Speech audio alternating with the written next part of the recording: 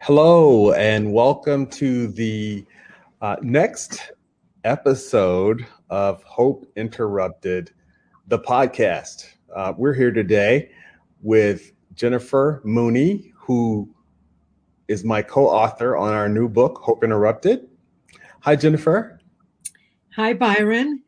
How's it going? Hope Interrupted has been in pre-sales now since March 1.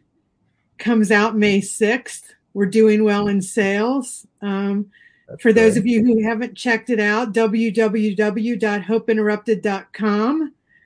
Our Cincinnati premiere is May 6th at the Mercantile, and Byron and I are pretty happy that we're going to be on C-SPAN Book TV. Oh, that's going to be pretty exciting. I am super excited about that. May 6th, did you say? May 6th. And if you go to the Mercantile website or any of our social media, which is listed on Spotify too, you'll see all the coordinates for how to see us there talking about the book. And we're going to be talking about the book a lot, but today is really talking about great guests, and our second guest today, guest on the podcast, and Byron will introduce him. Yeah, so I've been waiting on this one for a little while, Jennifer, because what we have here is someone who's a trailblazer, has been a trailblazer in his career, which now is going on its 5th decade. I'm just kidding. But I'm the oldest on the podcast. Yeah, only by a little bit, very little bit. You are, but you're always fresh faced and ready to roll. So it's only you saying that. It's not anybody who can tell. But back to our guest, Harold Brown, who is the new Chief Diversity and Inclusion Officer for the Cincinnati Symphony Orchestra. That's pretty significant, Harold Brown. Welcome to the program. Glad to be here. Congratulations to the two of you on Hope Interrupted. Thank you. Wow, Harold, I've been reading about your appointment in the past few weeks. And the thing that's so significant for me about this particular appointment is that it's one of the very, very few such appointments in symphony orchestras in the United States of America. So it couldn't come at a more amazing time.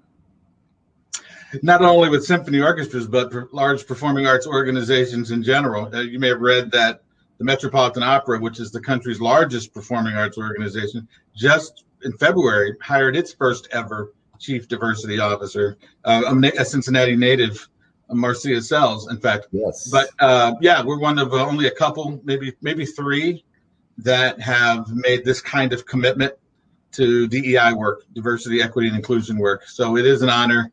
It is new and exciting, and it's a chance to lead the orchestra community, if you will, in this regard.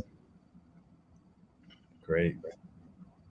So, Harold, you're coming in at a time which is an interesting time for any live theater, live performances, in that we're hopefully, knock on wood, coming out of COVID.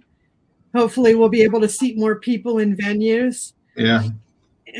So talk about that for a few minutes. You guys are probably having a lot of discussions down about that at Historic Music Hall and in the great renovation and what can be done now in terms of seating folks. Yeah. By the way, I'm in day 7. So my knowledge is not as deep as others, perhaps, but I do know this. The orchestra did shut down, as did all the arts organizations, for a while, but in January kicked off a series of digital performances as well as some limited seating performances.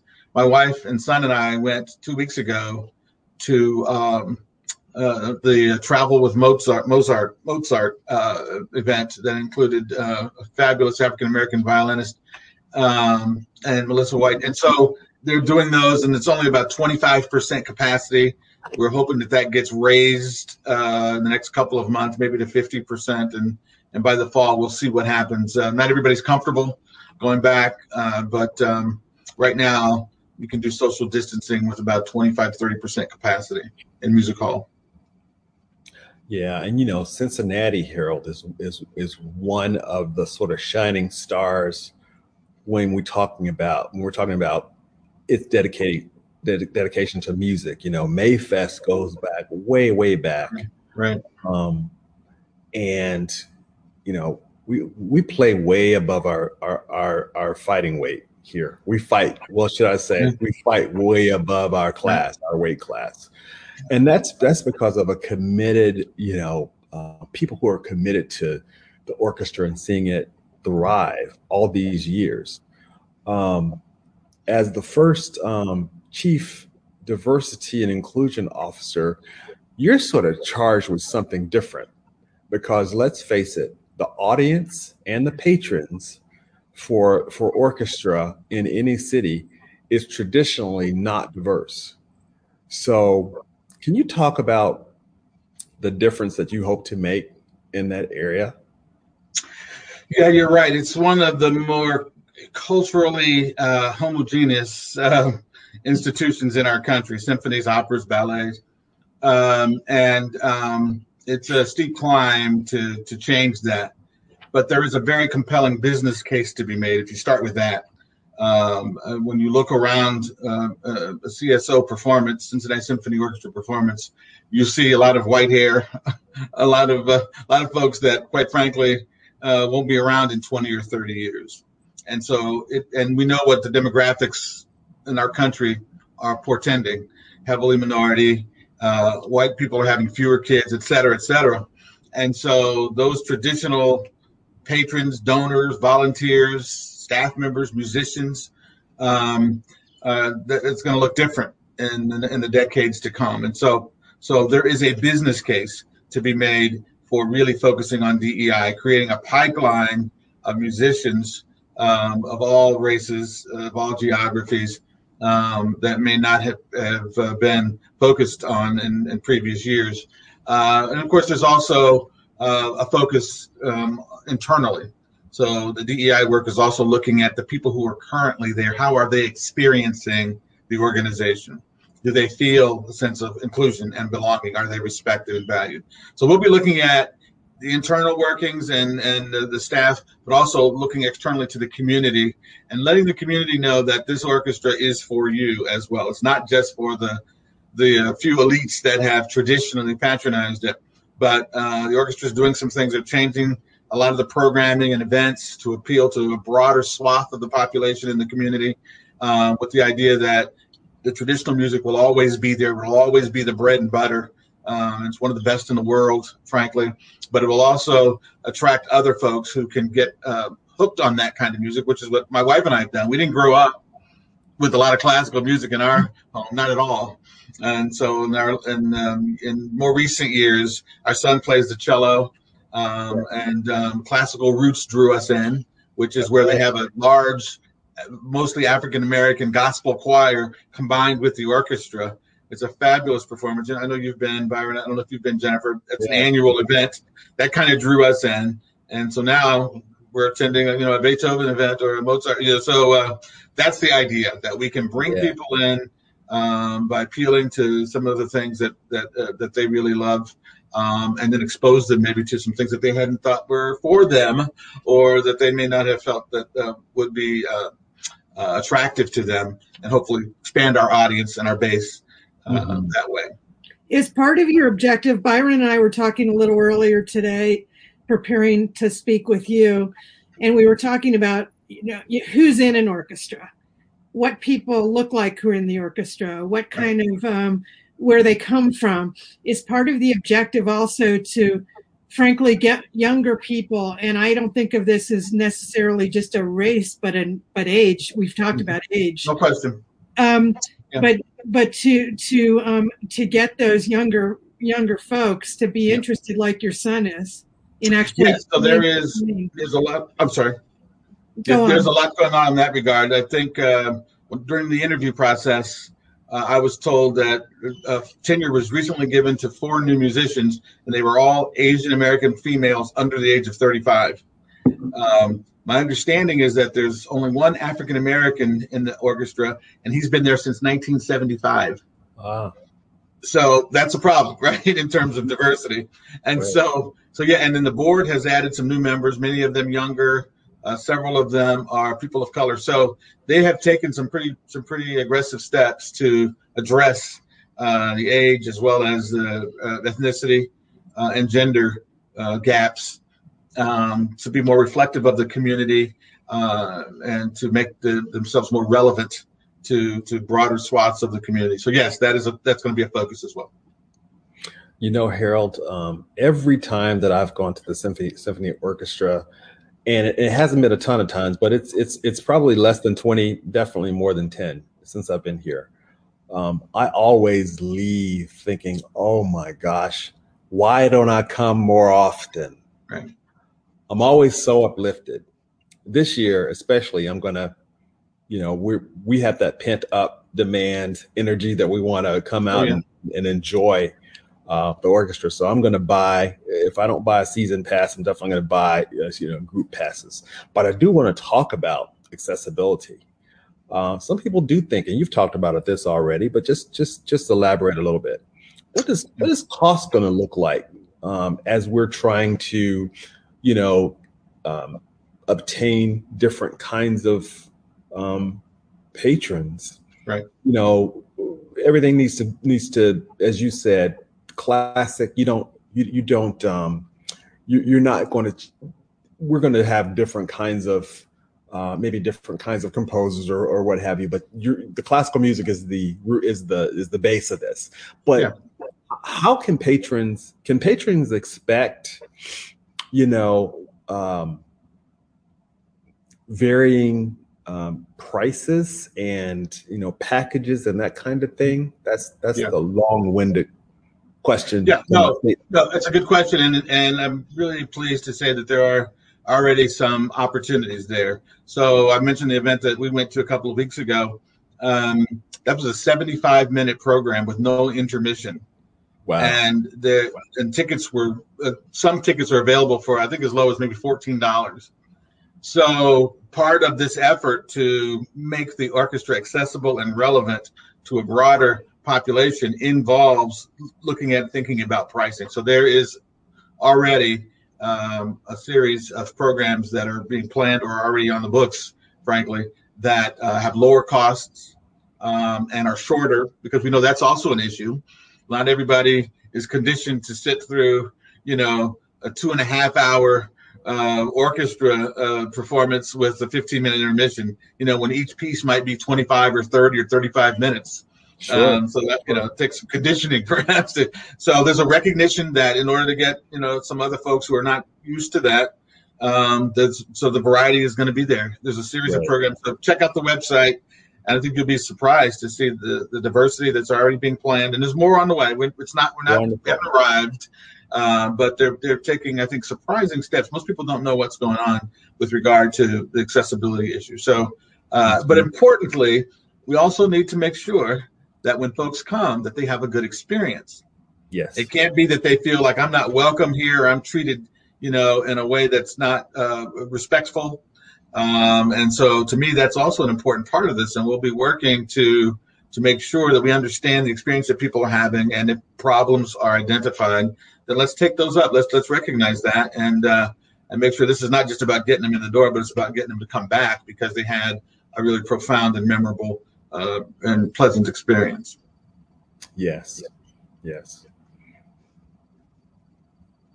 Harold, let's talk for a few minutes about you, because you have a really interesting life story, and you've accomplished a lot of things in only 56 years, including a Harvard education and a lot of work in education. But take us back to, we know that a lot of our readers and our audience is really interested in hearing hopeful stories, hearing about where someone might have been born and what it took to get to be where you are right now. Yeah, I'm happy to talk about that. I don't want to over dramatize my upbringing, but I will tell you what I think has been important to me. I mean, I grew up on what we like to sort of jokingly call the mean streets of Oxford. If you've ever been there, you know why that's kind of joking. It's it's known as a sort of a very cushy college town, very safe, very very convenient and accommodating for folks who are not streetwise. Let's put it that way. But anyway, we back then, I grew up in the 70s for the most part, born in the late 60s or mid 60s. But there were lots of African American families, believe it or not. Many of them were mine. My family migrated up from Alabama in the 50s, and my father had 5 or 6 brothers and a sister, and they all had 4 or 5 kids. So we were probably a third of the African American population. But when I grew up, about just a few blocks from campus, there were lots of African American kids and families, and 4 African American churches. That's not the case now, because folks who have grown up there, many of them have moved away because there just isn't opportunity unless you work for the university. So my family was not affiliated with the university. We were working class. My father was a construction laborer. My mother only worked some time, and she had different odd jobs. 5th of 6 kids, none of them went to college. In fact, 2 of my 4 older siblings didn't even graduate high school on time. They went back later. So it was just this mixed kind of situation. We were heavily into the church. But for me, I was a Head Start kid. And so I had a lot of early academic success. All of my friends were white kids whose parents were college professors affiliated with the university. In fact, when I graduated, ultimately, I was one of 7 African Americans out of about 275 kids. And so what is most important to me were all of my grade school teachers. I can name them. I'm 56 years old. I could name them as if they were sitting right here with me now. All older white women with cigarette breath and coffee breath, breathing over my shoulder, telling me you're as good as everybody else. You can do everything they're doing, and holding my feet to the fire. High expectations. As I like to say, it was about support, not sympathy. They didn't pat me on the head and say, well, you didn't, your parents aren't college professors. You didn't grow up on that side of town, so we're going to dumb down your education. Not at all. They were tough, and I did very well. Fast forward, my father passed away when I was 14. So that was life-changing for our family, obviously. And then when I got to high school, this is a true story. Somehow I had become good friends with a young Jewish guy named Ken, whose father was a professor at Miami. And one day he was over at the house, and we were looking through all this college stuff, college brochures. And he said, where are you going to go? I said, well, I'll probably go to Miami. It's safe. My mother was beginning to become ill.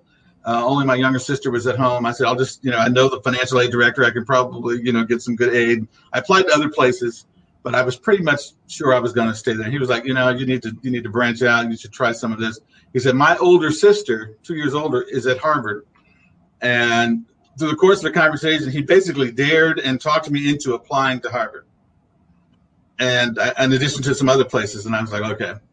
I went into my guidance counselor, who had been there about 800 years, a stodgy old white gentleman who was very unpopular, was a guidance counselor.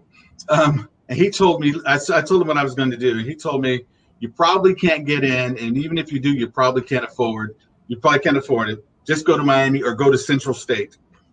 That's literally what he told me.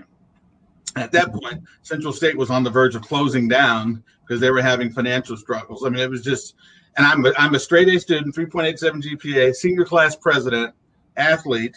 And he told me, don't even bother. So the guy who needed the college counseling didn't get it, right? So, but fortunately, we were people of faith. And fast forward to April of that year, letter came in the mail. Not only did I get in, but I got almost a full scholarship. And so my mother, who was not college educated, she said, I don't know much about college. I know that name, though. You're going. And so we went. Had 4 fabulous years. Here's another quick story. In my entryway of 18 people at the freshman dormitory, there was a beautiful young lady from San Francisco named Gillian Benet, played the harp. Didn't really know her that well. Never saw her again after our freshman year. 2013, a Cincinnati Inquirer story read, meet Gillian Sella, principal harpist for the CSO. She and her family live in Indian Hill. So we've reconnected, and she was the president of the Harvard Club of Cincinnati. But we kind of laugh about that. But anyway, so So that's how that happened. And when I went, felt like, okay, here I am from a public school. Talawanda is a fine school, but I'm going to be there with all these private school kids, wealthy kids. Oh my God, am I going to be all right? And turned out to be fine. I did very well. Majored in government, and so that's up through college. I'm laughing to myself a little because you probably don't know this. So I'm a very lapsed Jew who had education and higher ed pounded into me. And in our book, we cover a lot about growing up Jewish, growing up Black, but that your Jewish friend was the one who said, you need to shoot high, you need to go for this. That doesn't surprise me. Well, here's another twist that might bring a tear to your eye. Many years later, when we were talking about this, because he lived in California for a while and has moved back to Cincinnati, but we were talking. His dad ran the Hillel Center, the Campus Hillel Center, and what we discovered was Campus Hillel. Campus Hillel in Cincinnati. Campus Hillel Center in Oxford, Miami University. So okay. He had hired my dad to clean that building at night. His dad had hired my dad to clean it, and I remember running the buffer. I was helping my father when I was 8, 9, 10 years old, cleaning the Hillel Center. So little did we know, his dad had hired my dad, and Ken would be the one talking me into going to an Ivy League institution. So we remained very good friends for many, many years. But that was just kind of an interesting twist to that story. We realized years later, you just never know who's going to be influential in your life. I was a Head Start kid. I had a big brother who was a Miami graduate student who really put the whole college idea in my head. You're college material, you're going to go. You just never know what kind of interventions and supports can be available to give you what you need to be hopeful and to have a goal to strive for. And I'm never hesitant to thank folks and to recognize that we all need support. But again, the issue is it's not about sympathy, it's about support. It's just really important to remember that because you lower expectations when you feel sorry for people, and that's not what we need. Well, it also shows why those of us who are grown-ups, because we are right now, why it's important that we encourage young people in the right way. Right. Even when it doesn't look like there's a pathway, encourage them. Keep looking, keep trying. There can usually be a way made. Harold, what a wonderful story. And I kind of know this story, but every time I hear it, I want to hear it again. I'm like the kids saying more, because it's so important. It's so important. Jennifer and I, again, we do talk a lot about a lot of things in this book. We actually also talk about chance meetings and what you might pour into someone when you never know it. That's right. So that's a really terrific example, of that. And I also know with your work in education, one of the things that used to stand out to me when you would talk to students or anyone, you'd always talk about how someone doesn't care how much you know until they know how much you care. Absolutely. I didn't make that up, but one of the things that we quickly learned when we were doing high school reform, or Knowledge Works Foundation, we got a lot of money from the Bill and Melinda Gates Foundation and others to go in and take on some of the biggest, baddest high schools in the country.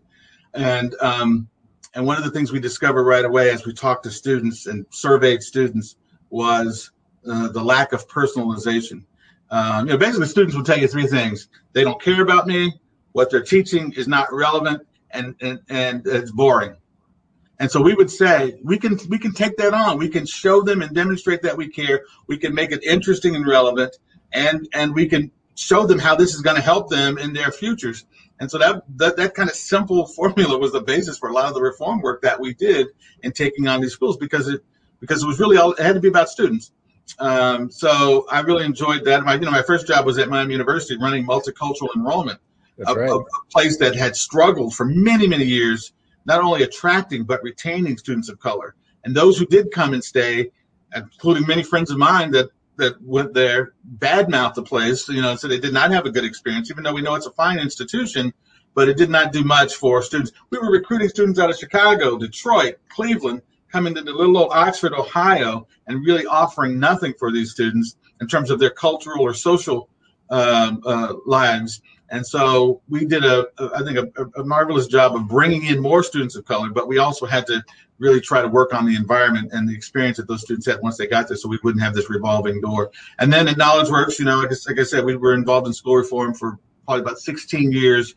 So, we learned a lot about how to turn around low-performing schools, make them more student-focused, and have these students, to the point of your book, have these students have hope. Because it really, we've always talked about students being lifelong learners and being self-directed, taking charge of their learning. If they don't have hope, if they don't see that it's going to pay off, if they don't see that if I stay with it, if I stick with it, something good is going to happen, life happens to them, and it's just very easy to say it's not worth it.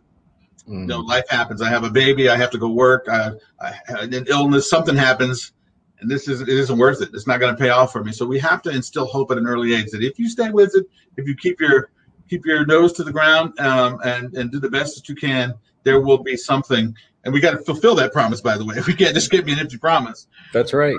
But we've got to make sure that they understand at an early age, stick in there, because that's what's going to happen if you just hang in there and do it, get it done. That's so important. I'm trying to drill that with my own child right now, not giving up so easily, because there's so many opportunities out there for you. So I have a question about that too. So between Byron and I, there are 7 girls, and they range from Byron having the youngest to me having the oldest. Yep. And most of these kids who are not kids anymore, mine are mini grown-ups. They think they're fully grown up, but you know what I'm saying. The world that they've cut their teeth on has been they remember, the first thing they remember is 9/11 and some hateful years we've had, and that we've been in constant wars in one way or another, and the economy hasn't been great. And one of my daughters likes to tell me how my generation has wrecked the environment for her. Oh. I think that might be a little true, but I'm sure you hear these same sorts of things from young people. What do you tell them? Yeah, I think a couple of thoughts. One is, at the same time that we know all of those things exist, there's also reason to be positive and hopeful. I think the second thing is, when I talk to young people, instead of the old question that they used to be asked of us about what do you want to be, we really try to focus on what do you want to solve? What do you want to work on?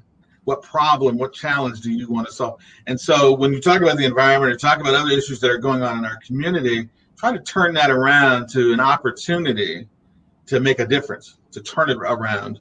And so that's one of my favorite questions to pose to young people is, when we were kids, a fireman, a policeman, a lawyer maybe, or whatever, postman, and now those labels, those titles, those jobs don't really exist as they did back then, not in the same way. And so to me, that's much more interesting to young people. What is it that you think about when you don't have to be thinking? What is it that weighs on you, or that, if money weren't an object, what would you do? What would you be doing? What would you be working on? I just find that kids respond to that much more easily. But again, I think equity issues are so massive and pervasive that it is extremely difficult for so many of our young people to be hopeful, even talented ones. Many of them have no role models around them. They don't have anybody around them that where they see the payoff. We used to hear that all the time. Nobody in my family is educated. I've never seen education pay off, so why should I believe in that? And so we as adults, we have to recognize that what these kids go through and the pressures they face, it's unlike anything we ever experienced. And we have to be there for them, and we have to instill hope, and we have to help that payoff, that if you stay in school, we're going to find a scholarship for you. We're going to get you employed. We're going to, whatever it is that you want to do, that has to be the promise for our young people. That's a great way to end this conversation, I think, Harold. What a delight it has been to have you on the show today. My pleasure. I appreciate the opportunity. Yeah. Well, Harold Brown, the new Chief Diversity and Inclusion Officer at Cincinnati Symphony Orchestra. Those of you who've heard this program before, we like to end with a hopeful moment. And we try to find something that's positive across the country to talk a little bit about. And today's hopeful moment is brought to us by Jennifer. So I'm going to turn that over to you, Jennifer. I understand you got a great story about a young man and a letter. We have. It's good that we've been talking about young people today. This is an outstanding young man. This we found in the Washington Post. He wrote a letter on February 27, 2021, and it goes like this. He put it on LinkedIn with his dad's encouragement. My name is Ryan Lowry. I'm 19 years old, live in Leesburg, Virginia, and I have autism. I also have a unique sense of humor, am gifted at math, really good with technology, and a really quick learner. I'm interested in a job in animation or IT. I realize that someone like you will have to take a chance on me. I don't learn like typical people do. I would need a mentor to teach me, but I learn quickly. Once you explain it, I get it. I promise that if you hire me and teach me, you'll be glad that you did. I'll show up every day, do what you tell me, and work really hard. Please let me know if you would like to talk about this with me. Thank you. Sincerely, Ryan Lowry.